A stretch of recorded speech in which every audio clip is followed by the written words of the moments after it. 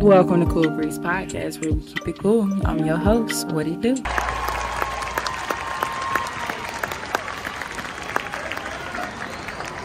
So welcome to Cool Breeze Podcast, where we keep it cool. I'm your host, What It Do, and today we are back with another very special guest. We have Javon. He is a business marketing major from Durham, North Carolina, a graduating senior who is serving as the VP of the Ice Cold chapter of Beta Iota chapter, and he is the treasurer for the Political Action Committee. Come on now. How you doing today? I'm doing good, man. That's good. Appreciate the intro.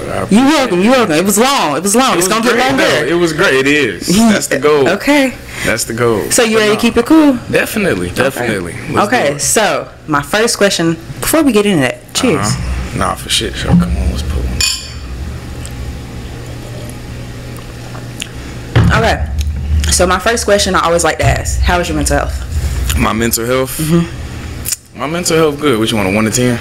Yeah. 1 to 10. Mental health, 1 to 10. I say I'm at like a progress in 8. Like I'm an 8 and it's moving towards a 9. Okay, what's that missing to? I say like it's really like I be in my own way. I be in my own head. Like I got good things going for me and I'm aware of that. But sometimes I still be kind of feeling like I could be doing more. Gotcha. And that kind of causes that like gap in between. You know, that's our generation really, because we always feel like we can be doing so much more, and I feel like that's what the old heads always be telling us too, because we be our own enemy, and it's like there's no reason to do any of that. Right. So as these people probably don't know, you are a mental health advocate. Definitely. So what made you want to be a mental health advocate? Because it's your mental health matters and it's very important. Definitely. Biggest thing for me is like my own trials and tribulations, like my own trauma, like as I went through it and still going through it, like I know the way I feel when I go through something, and I've been at rock bottom. And I've been at them places, and I know how it feels when you feel like the whole world against you. You feel like you can't turn to nobody. And I done also made it through them situations as well. So them alone, like, it just makes me very passionate about wanting to just inspire others and just pour into other people. Like, since a kid, I felt like I always knew how to read a room and read people.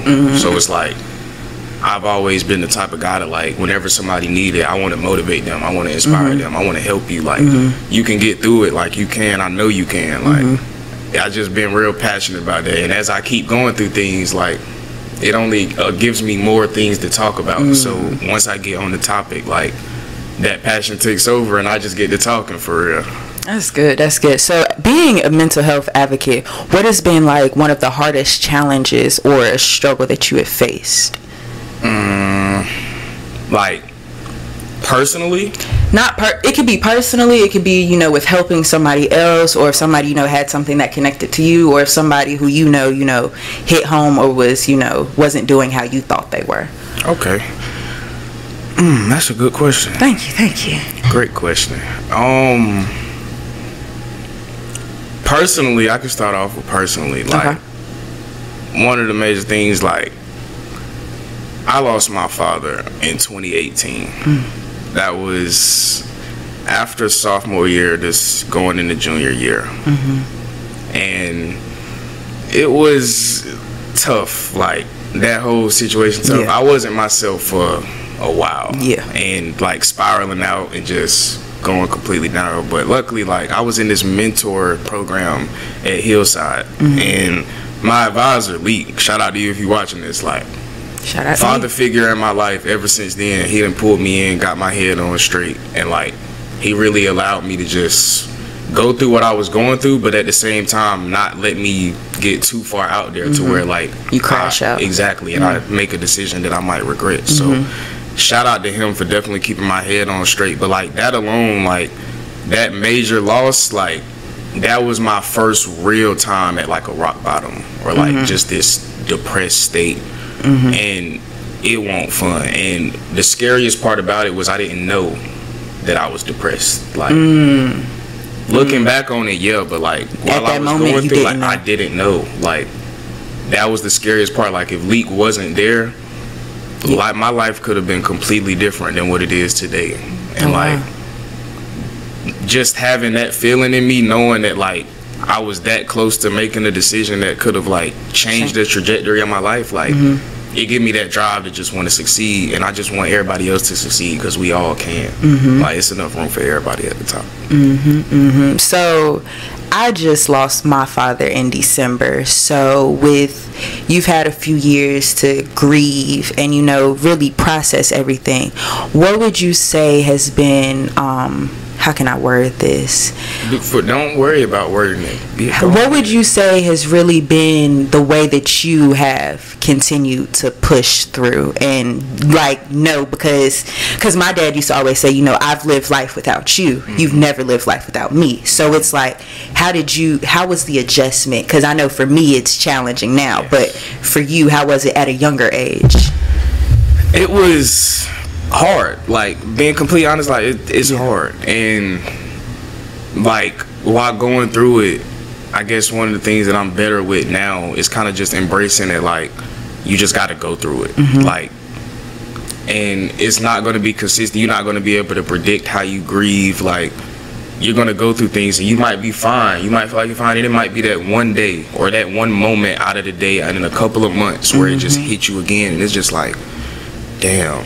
But you just gotta really, that mindset of just embracing it. Like as I kept going through it, one thing my pops always told me and instilled in me as a child was like, you and McCallum, like that's the same thing. That's what I'm saying. Like you and McCallum, like you. That's what we do. Like we not no average. So just that alone, like it keeping that spark in me, like allowing him to just live through me, or like knowing like when I go out here and I do things, like just remembering that one phrase, like I'm a McCallum, like. Everything that he done put into me, I feel like it was preparing me for that moment. And that's something else. Shout out to Leak. He helped me realize this a while back. Like he always taught me a lot of things. Like that was his main thing, like just pouring into his son, teaching me lesson after lesson after lesson after lesson.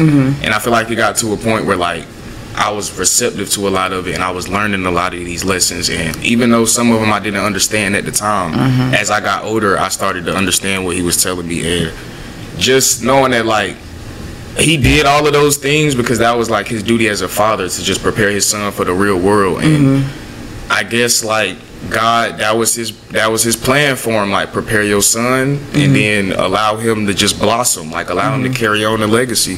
So ever since I done had that mindset too, it's been helping me go through things, like knowing that, because I strongly feel like my father did a great job as a father. Like most definitely. I feel confident in who I am. I feel confident in my ability to go out into this world and make whatever I want to make happen, and I feel confident about protecting my loved ones. So I feel like those three combined, he did his job. Like shout out to that nigga for sure. Facts though. Shout out to all of that. So what is one generational curse that you're trying to break? One generational curse, a generational tradition that you're trying to create. Okay.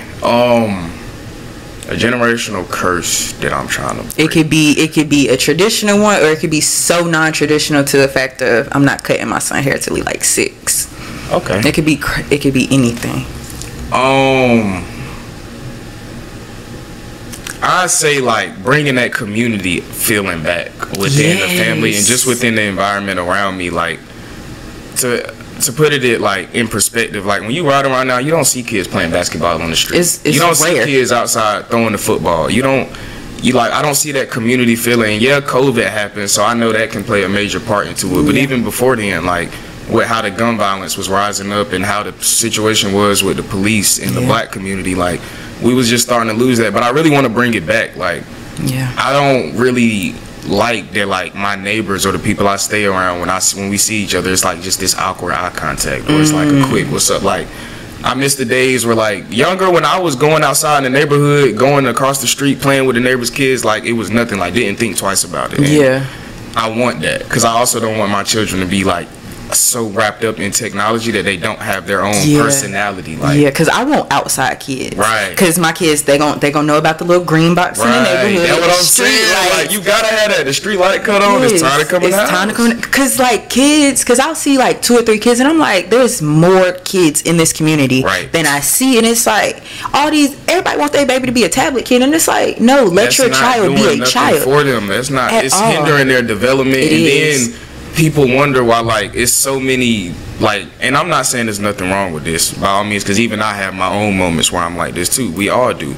But the, like, having them tablet kids and iPad kids and being okay as a parent with your child not getting out into the real world, you're doing a disservice to them, because they're going to grow up and they're going to heavily experience those social anxieties or those introvert lifestyles. Like, we got to promote more, like, getting out there, like, just go outside. Them two words alone can help solve a lot of problems. Yeah, because kids don't get dirty like they used to. They don't. It's like there's no scrape knees, no. That's what I'm saying. Like, I feel like everybody that I know my age got them 2 scars on both of their knees that they just felt. Don't know when it happened, don't know where it came from, but it happened. Like, and the real ones either got a chipped tooth or either something on their arm. It's something like it's an arm. Like, I was feeding the cows and I got like a little, man, like, everybody got a story for their scars, and these kids don't get to experience it at all. It's sad. And it's like they, like, at the table, they're so, like, non-associated with what's going on, and they're so consumed into the tablet, and it's like they're not even in the real world. They don't know the proper instincts. Like,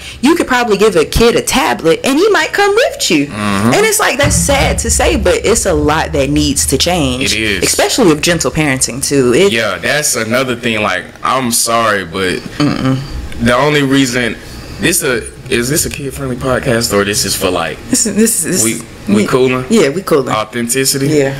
I'm gonna be completely honest. The only way I learned my lessons is because I got my ass whooped. Like, the only reason I am who I am today is because I seen that belt, that switch, and it put fear. That's what I'm saying. Like, I'm sorry, but all that, I'm not being man. Timeout don't work. Standing your child will go laugh in the corner. Like, you can't, and that yelling at them, that's not doing nothing either, bro. Like, it was either I got hit in my chest or I got my game took or something. Yeah, it's like they got the phone, and it's like now these kids, oh my God, they about to kill everybody if they get their phone took. Yeah, I seen this one post. This 14-year-old girl killed her mother because she took her phone. She killed her mother? Killed her mother, put the body in the front yard, and then her and her sister dragged the body behind the car because the car was in the front yard so that nobody could see it. You lost your mother and you still don't know where your phone is at.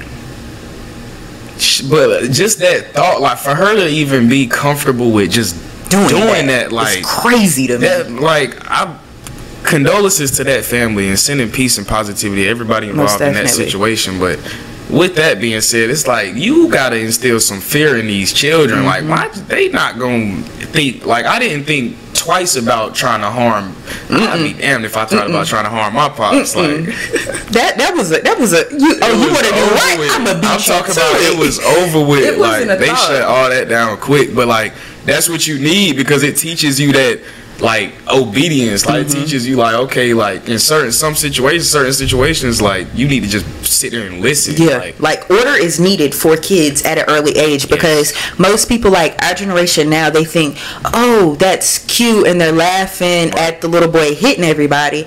But if you don't fix that now, when that's he's 16, turn into like a serial killer. That's going to be a serial killer or a man who beats women. Like, that's what I'm saying. That shit is not cool at all. And it needs to be, like, it's not cute now. Like, once, twice, okay, yeah, that's cute. But 3 times, you need to nip that in the butt early. Because these kids now, we're fighting their teachers for taking... Like, I'm talking about what? Fighting a teacher? We would never... I would never raise my hand at no fucking time. I'm sorry. Like, if that motherfucker swing at me, then yeah, I'm going to, like... You feel me? But other than that, like, I'm not in class. Like, yeah, the most I did growing up, like, I was just a talker. Like, I had ADHD, so once I got done with my work, they want shit else for me to do but bother people. So I got in trouble for just talking too goddamn much. But I would never goddamn hit no teacher. And then for our generation too, it was like a privilege for us to even bring our phones to school. That too. It had to be in our book bag. It was only in between classes or at lunch. Right, like, you seen it got took. It was no question about it, and it was just simple that on that. Because I feel like we followed rules. Yeah, because we got our ass whooped. Like, exactly. Because nobody wanted that phone call home. That's what I'm saying. That was the scariest thing in the world going up. So as they threatened you with that, it was alright. Okay, let me sit on up. For real, and you remember back in elementary school when we used to have the little colors, man, it was like, I'm gonna keep it G. It was to a point, like, elementary school, I think from like first to second grade, it was one of them, like, it was to a point in school, like, I had started out the day on red and I had to work my way up to green. Like, you was bad. Yeah, because I felt like I don't think the school I was at like understood what I had going on, so they just thought I was just bad. It was just like, no, I'm like in the most humblest way possible, like I'm just more advanced than the majority of kids, and so when I finish my work, you need something else. That's what I'm saying. Like, give me another assignment, but they didn't understand that, and they thought I was just bad. So that's what led to that. But in reality, I'm like, I'm bringing home A's every progress report, every report card. It just got a star beside it that say he talked too much. Yeah, I seen a study about that because it was like kids in like the 3rd or 2nd grade, they'll diagnose them with like ADHD or ADD, but it's like when they actually do a test, they're on like a 4th or 5th grade level. Exactly. They asked me if I wanted to move up a grade. My parents said no because they wanted my development. Like, they wanted me to be around kids my age type. When I was in 2nd grade, they asked me if I wanted to take a test and get moved up to 3rd, but I didn't do it. Yeah, you would have enjoyed a year of college if you would have. Yeah, for real. Damn, maybe I should have. It's like, looking back, yeah. So what are some ways that you're trying to create generational wealth?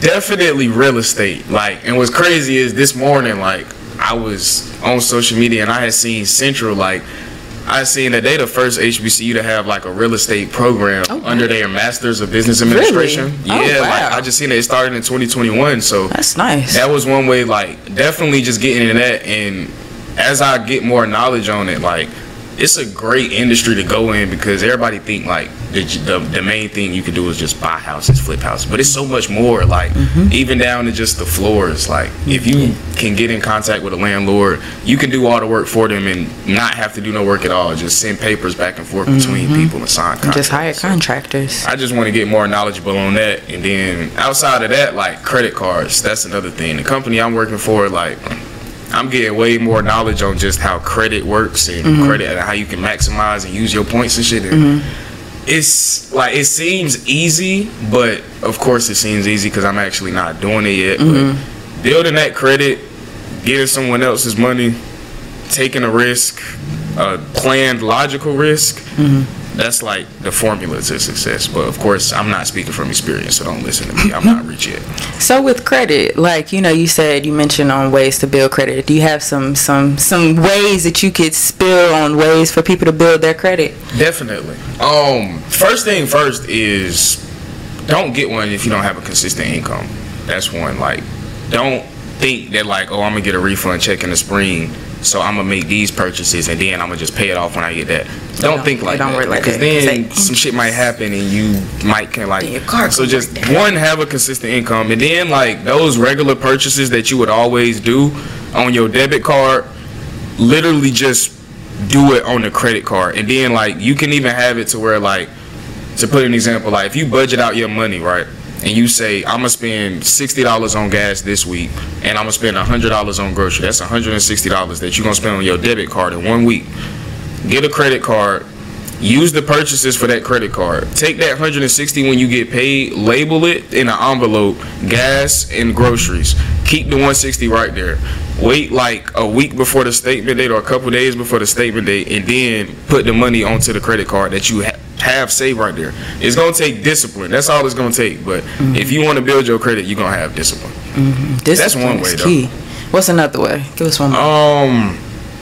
I say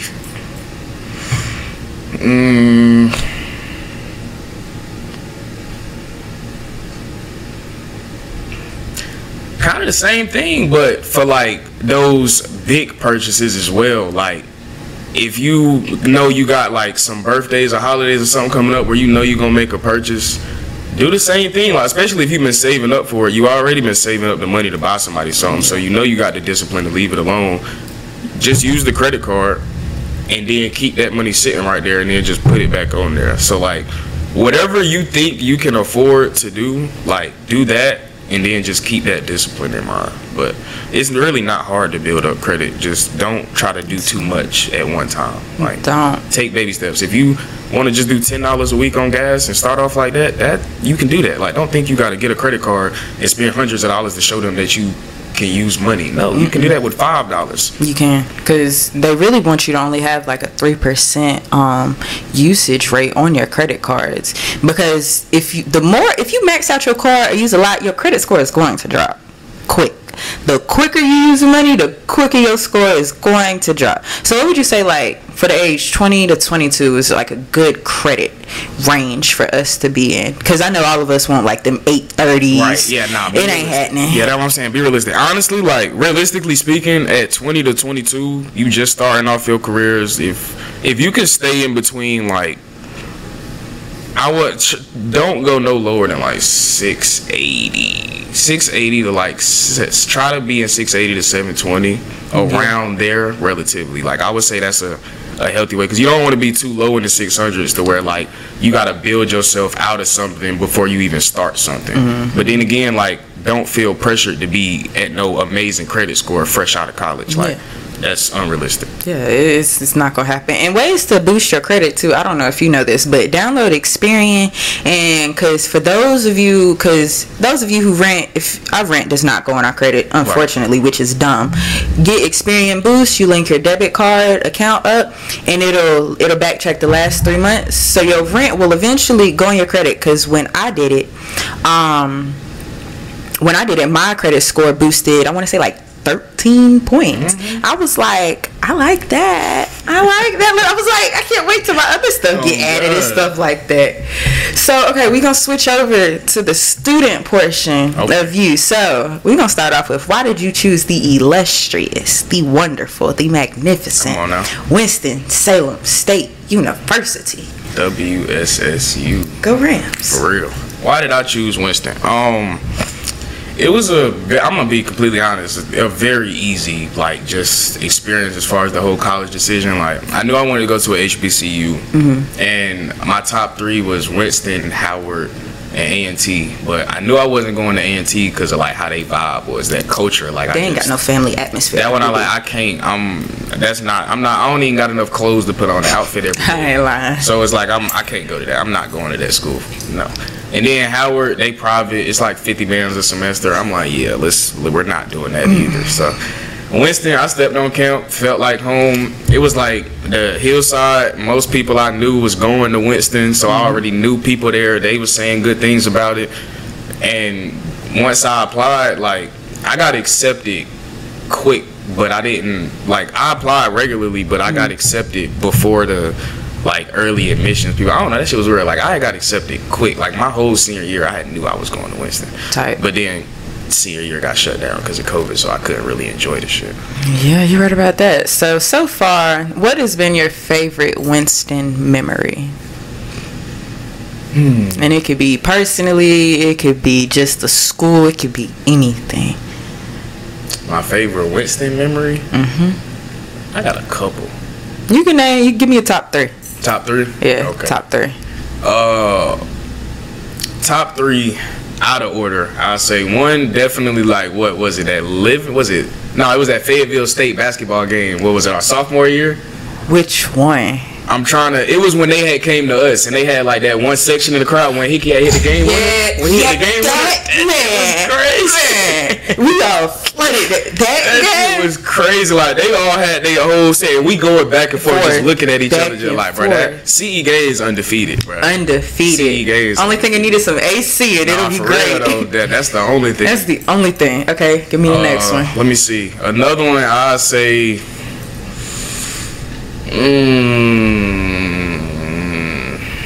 I say probate for sure. Okay. That gotta be in the top 3. Probate was a vibe, like, top 3. That was just a smooth day. And then 3, I'm trying to think. Honestly, like, that's a lot. Ramdition freshman year, like, even though it was COVID and we didn't really get the real one, like, me and my guy, like, we made the most of it. Yeah, we would just our biggest thing, we all just wanted to be like outside. Yeah, that's all it was. Like, and I think that's what made it so great was that we had nothing, but we made something. I think that's what made it so, like, I'm talking about, like, we walk into the bridge 20 deep, just smoking. Like, it's just, that was just the vibes. Like, we all get outside and we just, like, it was have a time. That's what I'm saying. It felt like them kid days where you just go outside and it was so ghetto. It was so like, ghetto. Completely just. And then it was like the street lights on and we still outside. I'm talking about thugging, like 12 3 o'clock in the morning. 2 a.m. We on the bridge. Doing nothing. I'm talking about nothing, like just sitting outside. Niggas on top of the bus stop. We out there with speakers, like, we in the street cooling. Having the time of our lives. I'm saying, man. I think that's my top 3 though. Top 3? Your top 3? Yeah. Okay, so being a Winston man, what has being a Winston man taught you? Being a Winston man? Like being a man at Winston-Salem State University? It done taught me that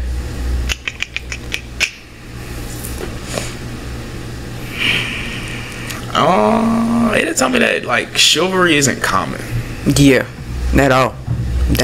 It like it's not common. Like I will say that like it is a lot of it on Winston-Salem campus. Like I see more of it than I don't see, but it's like I don't know, it's not common. And both on like the male side and the woman's side as well, like some of them not being appreciative, but it's nothing that holds weight or anything like that, but just seeing how people respond to it, it's always interesting, because it only takes 2 seconds to say thank you. Yeah, that's what I'm saying. Like I'm gonna do it regardless, because that's just how I am. Like I don't care if you say it or not, but it would be nice if just thank you. I appreciate it. Okay, so what has being an alpha man taught you? Being an alpha man, time management, bro. Like being a man that's really focused on succeeding and wanting to be something, like you gotta know how to manage your time, like when it comes to like, and boundaries as well, like managing your time and also having like them non-negotiables, like work, and then like I'm in a relationship, that's a priority. So you got your work, you got your relationship, then you building towards your future. That involves like the side hustle ideas, everything in that realm. Yeah. And like just knowing how to also have a good time, social life. So really balancing all that. Like it may sound like it's just life, but it's just like nah, like on a day-to-day basis, that shit is a lot, trying to jug that shit. Time management is key. I still ain't got it down pat yet. Me neither. I'm still working on it too. 1% every day. 1%. That's all we doing. Hey, if you do 1% every day, that's 365 a year. Come on, man. Hey. Slow progress. Okay. Because the turtle won the race. Real, that's what a lot of people fail to realize. Okay, so what made you want to be an ice cold brother of Alpha Phi Alpha Fraternity Incorporated? I say I got 2 answers to it. The first answer is that mentorship program I was in high school. It was called Theta Phi Psi Fraternity Incorporated, and essentially it wasn't no real D9 or no Greek organization, but it was like this high school organization where we emulated the alphas essentially. Like a lot of our moves in history and information, like essentially we was like mini alphas. Like the alphas at Central, they would come back, they would kick it with us, talk to us, mentor us. Nice. It was a great program, and that really played a major part into it, because when I first, like freshman year of high school was my first time ever seeing anything related to Greek, anything. Like they had it at Hillside and they had probates and stuff, and I'm seeing dudes coming in motorcycles and they deaf marching and they coming in with the mask, and I'm like, what is this? I look cool, they stepping. So I look into it and I'm like, I want to do it, and then I just like, I really love it. Like I really love Greek, and as I'm doing the Theta stuff, like I'm looking at the real D9 Greeks out there, and I'm like, okay, like I was looking at it, I'm like, alpha's cool. And the other answer to it is like kind of just who I am as a person. I felt like it just resonated. The organization resonated with me the best. Like the stuff that I believe in, the values that I have, how I want to carry myself, like everything just aligns with Alpha. And I feel like me ending up at Winston, and then like all of the guys that I was around that was in them leadership positions were Alphas. Like shout out to James, Trey.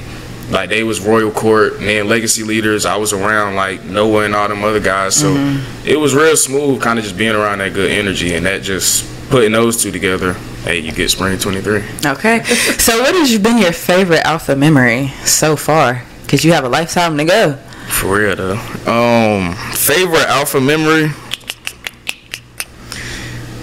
Shout out to my guys, man. Shout out to my guys. I say really just like being with them, like for that time frame we was with each other, like it was nothing but good vibes, and I really made some great connections. So it's hard for me to pick just one because it's a lot. So I say like just give me top three. Top three. I know it might be hard to get top three. Practicing for probate, like just all of those experiences together was just like dang, like because you know it kind of hit different for me because it's like I've been waiting on like kind of a big moment ever since COVID happened. We didn't get no graduation, no big graduation. We didn't get no good rendition. So it was like probating in front of the whole school. I'm like, okay, this is kind of my first big moment in a while. Like I'm actually getting excited for this. I say everything leading up to it, like kind of just going to those interest meetings or kind of initially making those connections in that beginning phase process of it. That was fun, looking back at those pictures, like when I'm in my suit or I'm making sure my tie good, going to the meeting and stuff. That was cool. And then CGP this past, not like, well, they was there yesterday, but it was another one that we performed in. And that was cool. Me and some of my LBs and some of the other guys was out there having a good time, strolling. So anytime we get together. Another one, number 4, Darren, his birthday was the other day, July 4th. We went to the bar and then got a couple drinks, bowling, then went downtown Charlotte to fireworks. That was smooth. That's nice. That's nice. That's nice. Shout out to the guys, man. So what would you say to anybody who's looking at this video and is interested in wanting to be a part of the organization or joining the organization? Okay. I definitely say do your research. If you have questions, try to answer them yourself before you go ask somebody, because 9 times out of 10 you can answer it yourself. Just do your research. And then 2, like, be you. Like, when you actually having those in-person experiences or you having anything, like, I know it can be intimidating. I was intimidated a little bit, but it's just like, don't let it be. Like, just be you and just try to stick to you, because if you just remain who you are and stay as authentic as possible, you're going to naturally get aligned with everything that's meant for you in this life. So keep that mindset, do your research, and just let life happen. You know what I'm saying? If it happens, it's going to happen. And if it don't, it won't meant to. You call for something different, maybe something greater. Yeah. Okay, that's good. That's good advice. It's good advice. Yeah. So, with us being HBCU students and being in the Black community in 2023 in America, one do you think it's important for Black kids to go to HBCUs? Yes. Why? I think it's important for Black kids to go to HBCUs because of, like we said earlier, just that family feeling, that community feeling, and just seeing other people that look like you, seeing a lot of other people that look like you actually chase something and work towards their ambitions. Like, it's those everyday experiences that you don't think about when applying to college, but when you come to Winston and you walk outside and you make eye contact with somebody, 9 times out of 10 you're gonna get a head nod or you're gonna get a what's up, or if you speak 9 times out of 10 y'all can have a conversation. And or just like when you walking in the caf, you holding the door for people, or just how we are on Instagram, like class of 24 at Winston, like via IG, you would have thought we was all connected and knew each other before we even came to college. Like, everybody that stayed in Cove on 2nd floor, all them guys, like, we all close, still cool. Like, so going to a HBCU, them connections that you gonna make and the type of people that are in them connections, I feel like it's just gonna be greater for your development and going into the real world, because we're gonna go around and we're gonna be around a lot of Caucasian people no matter how we put it. So I feel like while you still have the opportunity to be in control of that decision of who you're around, go to a HBCU. The best thing. So what's one thing or anything that you would change about our HBCU?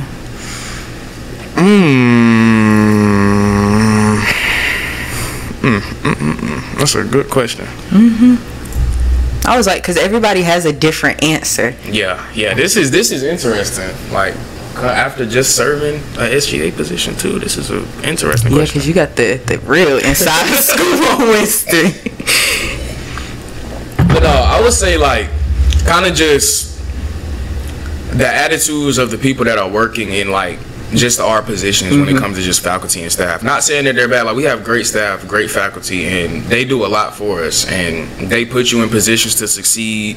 You just have to be a little adamant about succeeding, and there's nothing wrong with that. You should just want to be like that already. But essentially, like, you know, giving them a better attitude when it comes to just, like, if you go in the financial aid office and you have an issue, or if you go somewhere, it's like, it's always some type of hiccup, or it's always some type of something. And it's just like, I understand everything can't be smooth and people have bad days, but you chose that job, bro. Like, don't show up mad. Bro. Yeah. Like, what's up? Like, what we doing? Go home. Like, just leave. Like, bro, you chose. Nobody forced you to work here. Nobody, and nobody is forcing you to stay here either. Because it's like in the positions, it's like, yeah, I get that it's America, the real world, and all of this, right. But you could at least act like you care. That's what I'm saying. Like, my advisor that I got coming into college freshman year, like, you know, you get like this advisor that help you register for your classes and do all of that. Mm-hmm. I've been doing my own, like, the advisor that I got switched to my junior year once I got into my major, he's been great. Shout out to Dr. Matthew, that's my guy.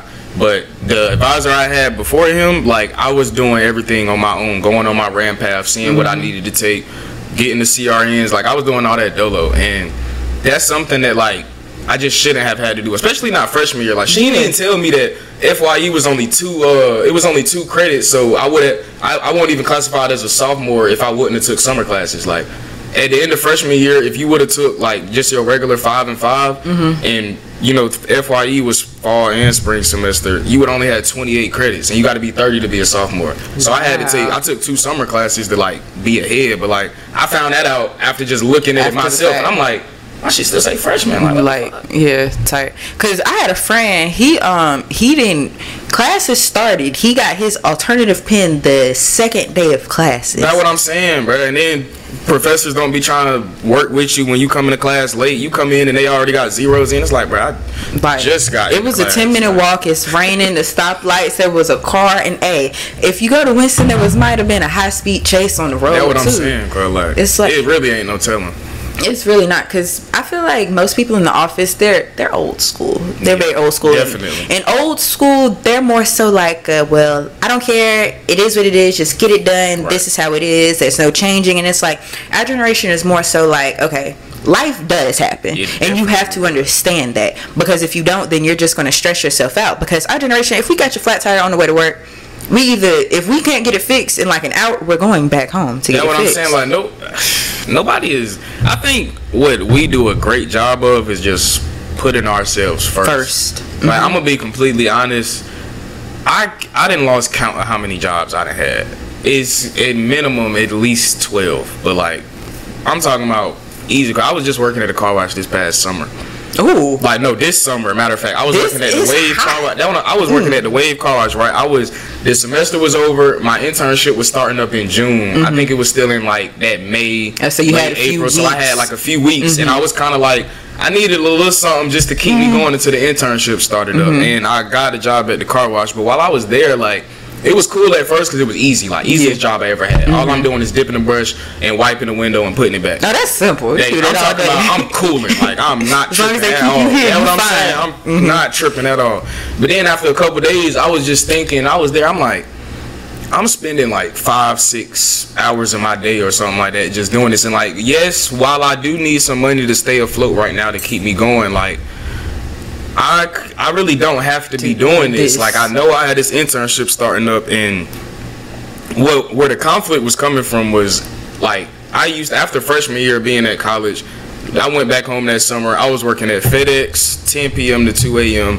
And then I would wake up at like 8 o'clock in the morning to do Instacart from then until like it was time to go to work because I was in Oxford having to go to Durham. Killing yourself. I was doing that all summer, and I had got my cars tinted. I had got my like my priorities all fucked up, by the way. Like, I'm doing all this hustling and getting a whole bunch of shit that I want it, but it's really not doing nothing for me. I'm tinting my car. I'm getting goddamn tattoos. I'm getting clothes. It's a temporary like feeling. That's what I'm saying. Like, I'm kind of just doing that, but it showed me that while I can go out here and I know how to get a bag and I can go out here and do that, like, peace is essential, bro. Like, and as I was doing that, like, I quit that car wash. Like, I just left one of my shifts. I went on lunch and I just left and I didn't come back. I did the same shit at Walmart. Left on lunch. Oh, man, you know what I'm saying? I hate Walmart. Fuck Walmart. Man, nobody in their life should work at Walmart. Walmart does not pay you enough to go through everything that you go through at Walmart. Bro. Like, no, if you're not working overnight at Walmart, your job is terrible. That's what I'm saying, bro. I fucked up my New Balances at Walmart. I was in produce and meat, but they got them. I had went over to eggs and milk for like just the rest of that shift.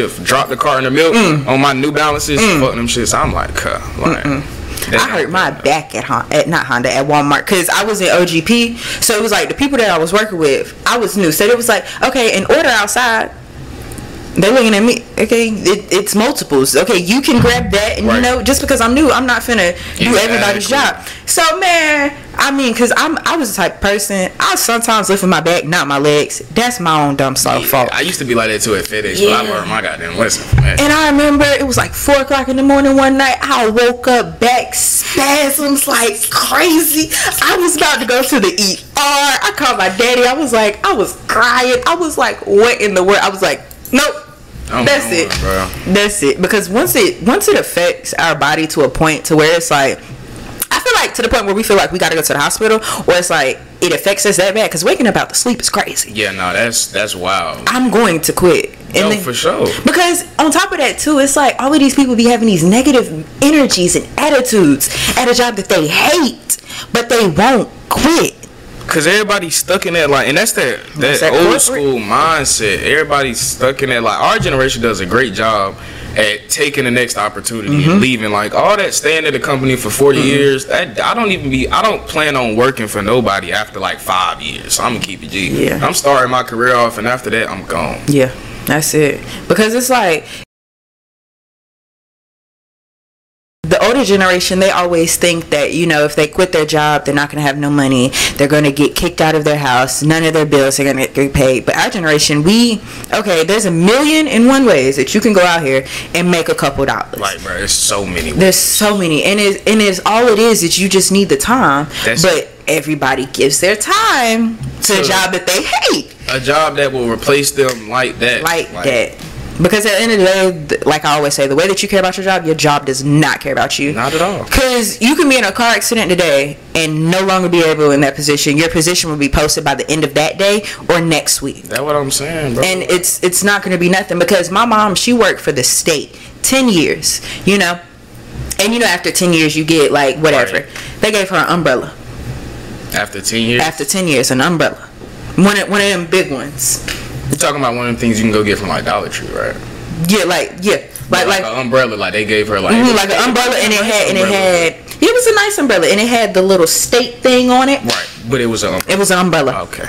I said, what you gonna do with an umbrella? You know, a raise. They're trying to make sure she can get to work. Yeah, just making sure she don't get wet. Make sure she don't get wet walking from the car to the job. And it's like the decency, because it's like she was like, they gave me a That's crazy. That's what I said. I was like, your job does not care about you. Not at all. At all. And it's like, she gave like so much like dedication, time, energy, like, you know. And people like to say that their job doesn't affect their mental, but it does. It does. If you're not doing something that you love, your life is going to be miserable. I was at a senior leadership panel for my internship, and one of the guys speaking, great story, and I really like was hearing what he said. He said that like, people think that like when it comes to this work-life balance or doing this stuff that it's always going to be 50-50 or you're going to find this perfect balance. You never are. Like, you never are. Something's going to have to suffer for you to do good in something else. And that's a decision that you just got to embrace that and know that some days work is going to be more prominent. Some days personal life is going to be more prominent. But you just got to have them non-negotiables. Like, for me, my thing is like, when I go in office, I'm in Charlotte. I got to go back to Winston. That's like an hour and 40 minute, hour and 40 minute car ride. So it's getting to the point now where it's like, I don't mind staying after work, like, cause I get to my schedule hours are 9 to 5. I like getting to the office at 8 o'clock. That's just the type of nigga I am. I like getting in their office. I don't even give yourself breathing room. That's what I'm saying. Like, I like to chill in the morning. I like to, before everybody get there, just have my own peaceful environment. And then traffic be bad in Charlotte, so leaving right at 5 is never an option. I did it once, won't never do it again. So it's like 6 is my cutoff time. I'm out of there by 6. It's either 6 or 4:30. The other day I left at 4:30 and got home by 6. I was like, oh, I fuck with that. So I might start doing that. Get to the office at 8 and then leave at 4. Yeah, that'll be good. That'll be good. That's a good little schedule. So with us in 2023, our generation, what is one thing that you strongly dislike or just can't stand about our generation, the way society is, or really just like the difference between, because you know our generation is just yeah. Okay, but first, what do you consider yourself as? Because, like, I consider, like, 98 to, like, 02, like, its own little, like, generation of, like, the remainder of, like, the good kids. Right. So, you consider yourself in that little, like, popular, or would you consider yourself the what are they called? Gen Z, Gen X? Tide Pod eaters. Yeah, definitely not them. I'm like that 98 to 02. Like I got an old soul, so I really consider myself like a 90s. I'm an like, 90s baby. I'm saying like I was delayed. Like I was supposed to have been born back then, but it was a waiting room. That's what I'm saying. It was supposed to be 92, but I was delayed. But I got an old soul, so definitely that 98 to 02. Like I'm in that mix. Yeah. One thing I hate about like just our generation and society and some of the things is like social media, man. Talk about it. Social media. Talk about I could talk about this for hours, bro. Who you telling? Like I could talk about this for hours. But social media, like the number one thing that social media completely negated the mindset of comparison is the thief of joy. Like our generation does not understand that phrase at all. At all. Like you are enough. Like social media is enabling too many people to compare themselves and their situation and their progress to someone else, and then they start to feel bad about it. And then that induces like all of these other negative emotions. That's like all of those negative emotions, they're all in the same vibration. And the cause of all of those negative emotions is social media, which means social media causes this vibration, and this is our entire generation in this one vibration. I'm trying to get up here, I'm trying to get up out of there, and it's like it's hard when like the world is social media. That's what I'm saying. It's more common than not that you go out into the world and you run into one of your peers or you run into somebody in your age group and they have that social media mindset. That's why it's like I don't really care to like I rock with people, I vibe with people, don't get me wrong, but 9 times out of 10 if you see me, I'm alone. Like, you know what I'm saying? But nah, social media and what their mindset, or even like the validation aspect of things, like people wanting some type of recognition or wanting some type of approval for it. Could just be like an outfit, or it could be like an accomplishment or something. Like, and some people, I'm not saying there's nothing wrong with, if that's your way to live, if that's how you choose to live, if you happy with that, then by all means, like your life is completely different than mine. But just me personally speaking, I'm more of like I like being private. Like as far as the real things that are going on in my life, I don't like too many energies attached to it, because not everybody got good energy. Because the ones that are actually in your life, in your present, know exactly what's going on. They're congratulating you, and they're doing everything for you that the outside world is either going to hate on, talk about, or just not fully understand. And it's like I don't. It's because I say my 5 people: my parents and my grandparents. Those are my 5. If you're not them,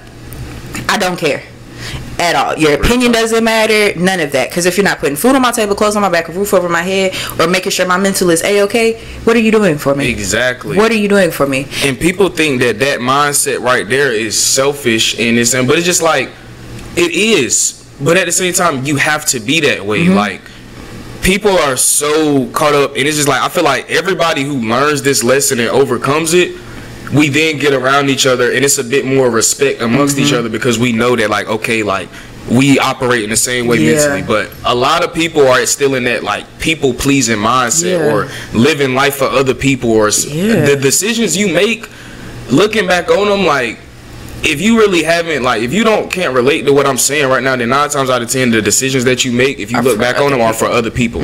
You're not really doing what you want to do because you think it's selfish. You think that, oh, that's just not how I should be. Like, why wouldn't I want to be like this for them? We're just like, bro, you have to be selfish. You have to be, because everybody else is living their life for them, but they coming to you, and then they doing this because they know that you're gonna come through for them. And it's just like, it's okay to not come through for people at times. In emergencies, yes, always. I'm not saying negate people, and if your phone ringing and they need help, ignore them. Don't do that. But it's like if somebody texts you and you plan on chilling your whole Sunday, and somebody texts you saying, look, I'm trying to go get some, like, let's go vibe, let's go get some drinks, let's go do something, let's go hop out the house, and you not doing nothing, and you are free to do it, that doesn't mean you're obligated to go. Exactly. And stay in the house. No, I'm cooling today. But a lot of people would go out, oh, I ain't doing nothing today, come on. And then you out there wishing you was at home, so you're not really enjoying the experience as much as you can.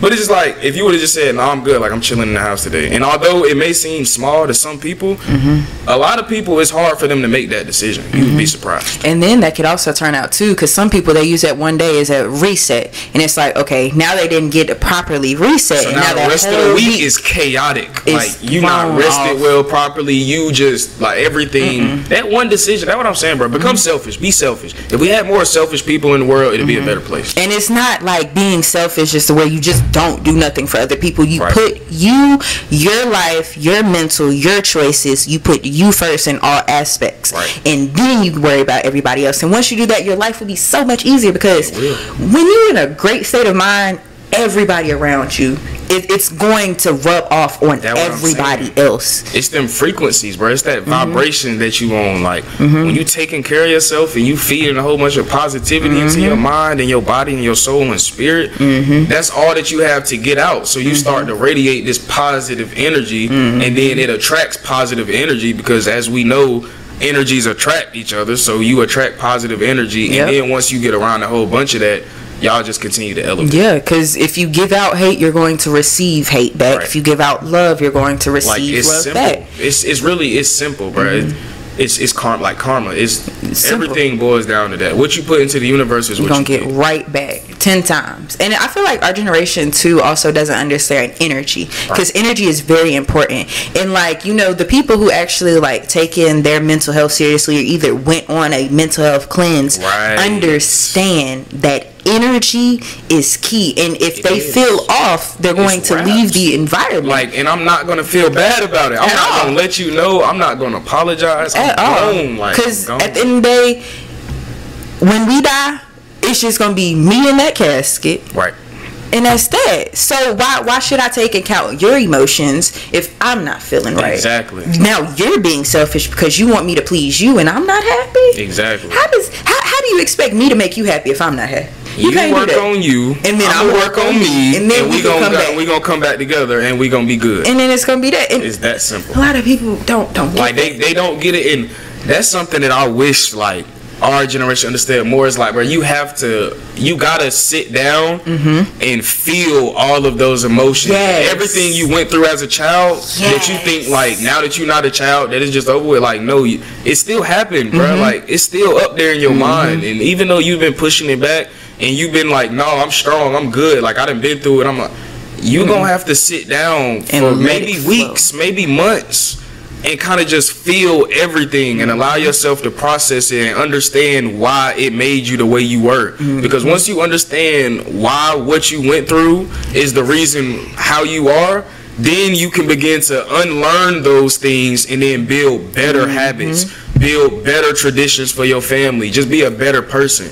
But a lot of people don't want to do that inner work. A lot of people don't want to sit down with a pencil and paper and write down, who am I, what am I passionate about? Like, although these are basic questions, a lot of people really can't answer them. If you was to try to sit down and have a conversation, like, what are you really passionate about? And nobody can. They'll be like, and then they'll just name basics, and they'll name a bunch of stuff that they see trending on social media.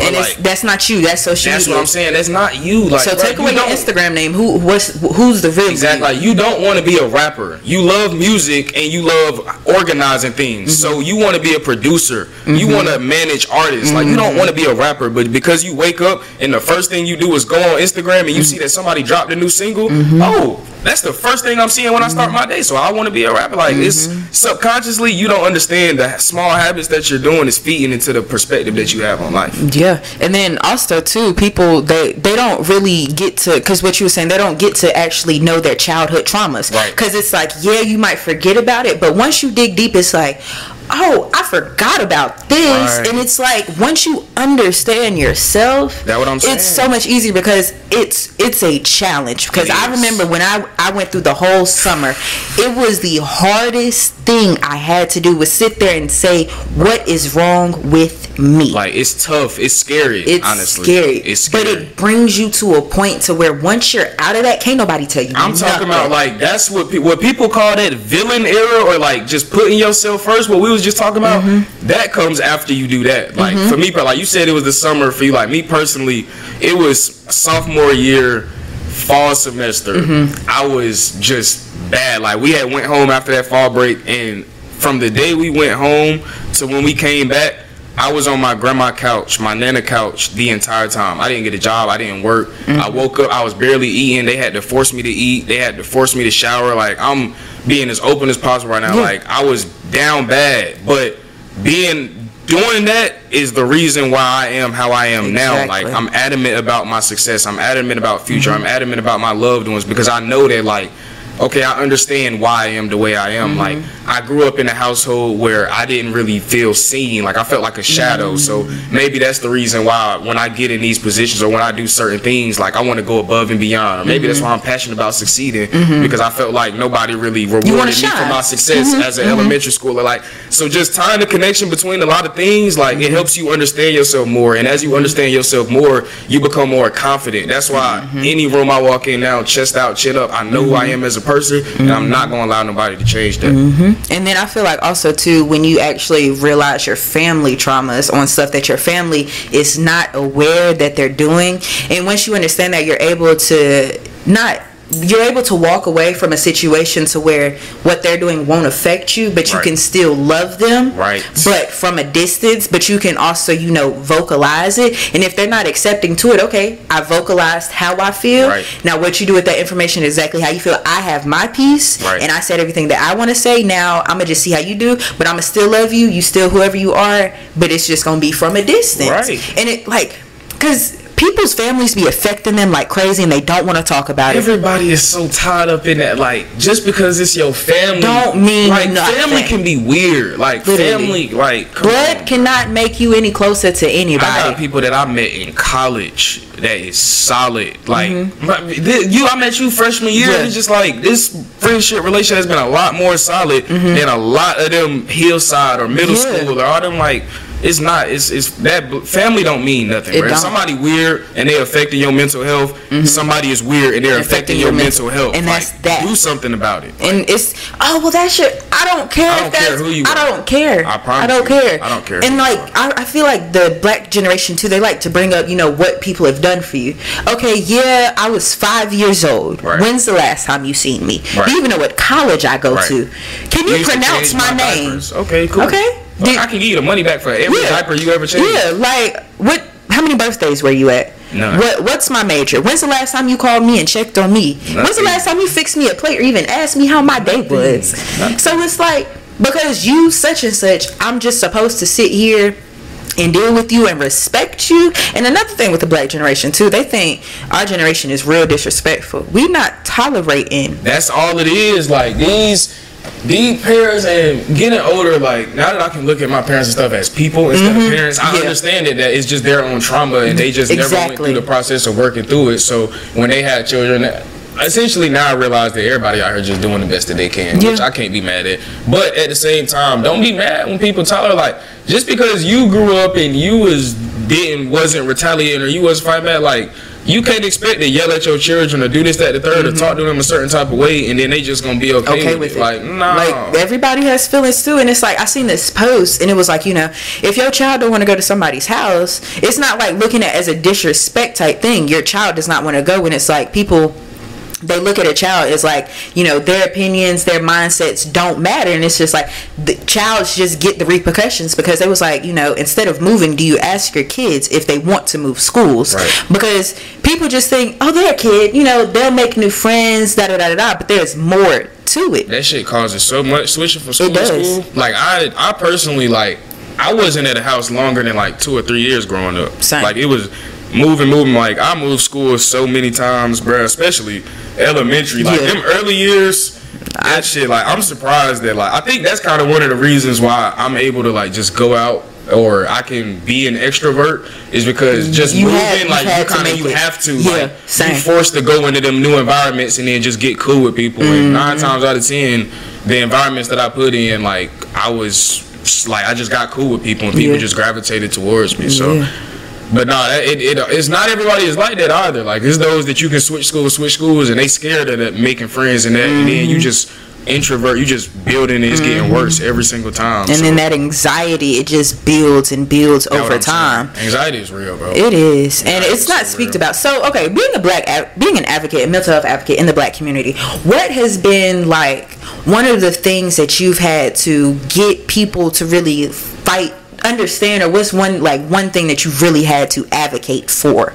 Because I know in the Black community, mental health is really not looked at, and it's like more so an excuse. And they're like, if you got a roof over your head, clothes on your back, you're fine. Right. But it's like, because there's anxiety, depression, it's a lot more to mental health that is talked about. So like within the Black community, what's one of the strongest things that you've had to advocate for? Kind of just understanding and embracing that you just got to go through it. Like, I feel like in the Black community, we have this mindset of like, yeah, we going through something, but we like, it's still life, and life still happens, and we got to go on, and we just got to keep moving, and we still working towards things. And although you right, yeah, you can, it's like, you got to go through what you feeling. So in those moments where you chilling, or you get back home and you kick your feet up and stuff like that, like, if watching TV and doing all of that can be like a way of just kind of getting through it. But kind of really sit down and give attention to what happened, or just really go through it. Like, don't dismiss those feelings, don't negate them. Or when you get around people who genuinely care for you, like, talk about it. Like, that's really the main thing. Like, really just open up. Like, I know it can be hard, and even I sometimes like kind of just deal with things on my own, and I'm still working on it. I'm not perfect. But it's like, really talk to people, bro. Like, in the Black community, like, we look at therapy as this, I don't need therapy. Like, I talk to myself, I talk to my friends or something. But it's just like, it could be journaling, it can be recording yourself talking, it can be writing, it could be therapy, it could be talking to a friend, whatever. It could be drawing. I done just picked up coloring books lately and been drawing, but it's just like, it's whatever, just getting it out. That's what I'm saying. Like, have some type of outlet, but it's just really understanding it. Like, bro, you have to go through it. Like, there's no such thing as, I went through it, I'm gonna just let it pass and I'm gonna be alright. Like, no, it's gonna continue to get worse. Like, if you keep suppressing stuff and you keep bottling things in, like, you're gonna explode, bro. Like, and it's not gonna be good. That's what I'm saying. Like, you're gonna hurt the people that you love. Like, because it's like, when people explode, it's always at the wrong time or like, wrong person. That's what I'm saying. Like, you don't hold that shit in, bro. Like, at all. Don't do it. At all. So before we end this, since as a mental health advocate, for those who are out there, battling their mental health, thinking about suicide, or really just feeling alone, what would be some words or things that you would say to them to let them know that it does get better eventually, and to keep fighting? Okay, a couple of things. One is, name a time where it didn't work out. That's my favorite one right there. Name a time where it didn't work out. And then two is like, one of my favorite things to tell people is, after every single thunderstorm, it's a sunny day. After every thunderstorm is a sunny day. Like, if it's tough right now, like, it's tough, and when you go through things in life, it's only to prepare you for that next level. So if you feel like you keep going through things, if you feel like you can't get a break, if you feel like it's always something, it's because you were called for something great in this life. So you just got to change your perspective. Like, really understand that the glass isn't half empty, it's half full. Yes, I'm going through something. Yes, things are hard right now, but I know for sure that it's a big blessing around the corner. It's not going to last forever. I promise you it's not. Steve Harvey once said, if you're going through hell, why would you stop in hell? Thank you. Oh, I love that quote by him. Steve Harvey be spitting. That's what I'm like, why would you stop in hell? Keep going. Just keep going. And don't stop anticipating getting better. It's like, stay in the moment. Control what you can control. Don't constantly worry about, oh, I'm bad, or oh, I'm sad, or oh, I need to be like this. I can't go out with my friends because when I go out, I get this feeling in my body that makes me tense up, or I feel like that I can't even speak, or when people reach out to me, I get so anxious because I don't know what to say back. I can barely hold a conversation. I done been there. Like, I all of these feelings, like, we all feel them, and it's just like, you got to understand that it's okay to feel like that. Like, it's okay to feel like that. If you get in those anxiety when you out in public and all that, like, it's okay. It's gonna be uncomfortable, but those uncomfortable times is what makes you great. Like, that's diamonds are formed under pressure. Yep. Diamonds is what everybody wants. Like, as far as materialism, everybody wants diamonds. They made under pressure. You got to go through something to be great. So just take it day by day, moment by moment, bro. Like, it's gonna get better. Slow down.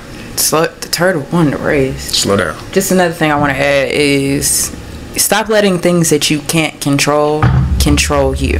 That's the one, right? And that means your emotions, the way you feel. If you can't control it, So what? Because Steve Harvey, he said what he was like, all the days that you went through, all of your bad days, your success rate is 100%. Damn. Your success rate is 100% on all of your bad days. So like these bad days that you're going through now, your success rate is 100%.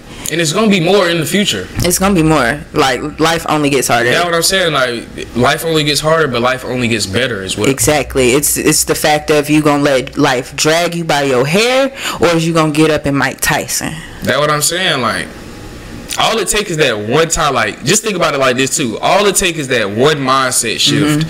And then you gonna have a completely different life. Like instead of thinking, why is this happening to me, and having that victim mindset, take on that this is happening because I'm great. Like I know I'm gonna be something in life, and I know I'm gonna have to go through things to get there.